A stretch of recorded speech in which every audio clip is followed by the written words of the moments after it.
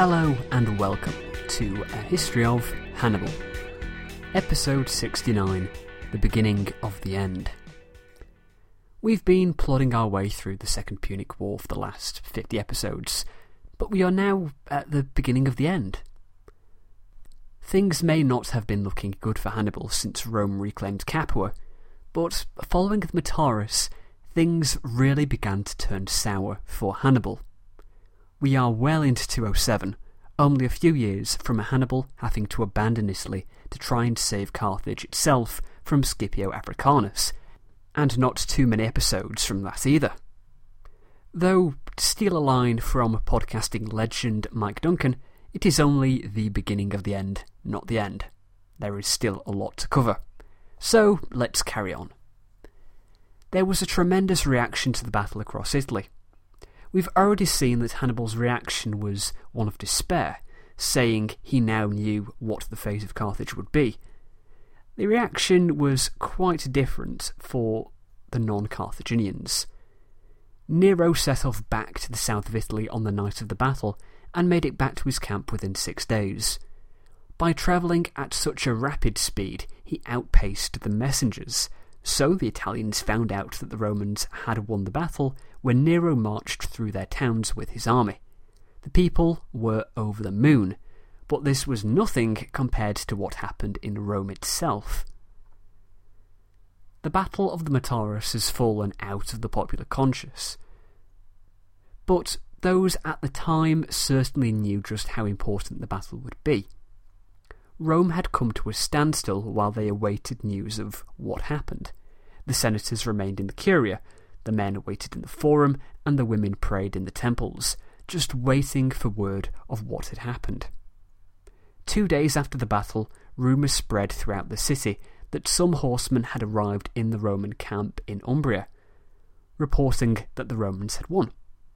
The people were a bit giddy, but were not prepared to get their hopes up. The battle had been fought only 2 days previously. This report could not be trusted. Next, a messenger came from the commander of the camp in Umbria, and he said that the horsemen had come and were saying that there had been a big Roman victory. The people were still not completely satisfied, and it was decided to wait until the official envoys arrived. When word came that the envoys were on their way, the people flooded out of the city to meet them and ask what had happened. What was going on? The envoys said that the legions were fine and the Carthaginian army was destroyed. Both consuls were safe, and Hasdrubal was dead. When every person heard the news, they would spread it, but still people mobbed them as they fought their way to the Senate House. Eventually the people were forced out, and the envoys reported events to the senators. Then they went outside and spoke to the assembly. The people finally heard the news, and cheers erupted. 3 days of Thanksgiving would be held as the capital celebrated. It was not lost on the Romans just how important the Metaurus was. Meanwhile, back to Hannibal. A trend over, the last 50-odd episodes has been Hannibal's move to the south of Italy. In the early years of the war, he focused on the north before moving south, where he would ravage the country south of Rome. It was only 4 years ago that Hannibal had marched on the Eternal City. But since then, and particularly since the loss of Capua, also in 211, he had been moving ever southward. His raiding stopped going into Campania, and he had been confined to the south coast. Following this disaster, he felt too stretched even fighting over this much of Italy, and he announced that he was going to focus his campaign upon Bruttium, which you'll recall is the toe of Italy. He moved the citizens of Metapontum to Bruttium, along with all the Lucanians who had sided with him. This would be where Hannibal would try and dig deep before leading a comeback, and with that the summer ended. The Senate ordered that Livius and Nero were to both return to Rome. Nero was to leave his army near Hannibal, but Livius was to return with his. This they did, the consuls agreeing to meet each other outside of Rome and enter the city together, just as they had won the battle together. The public was delighted at the return of the two great heroes, and it was decided that they would have a joint triumph to celebrate the victory. Because the battle had took place in Livius's province, and because Livius had held overall command on the day of battle, he had the full triumph, being brought into the city on a 4-horse chariot, and Nero rode in on horseback, but received the majority of the adulation for the victory. It was recognised that it was Nero's bold move and lightning march which had won the day. The consular election was an uncomplicated process, with Livius presiding over it, and the two men selected were Quintus Caecilius Metellus and Lucius Veturius Philo.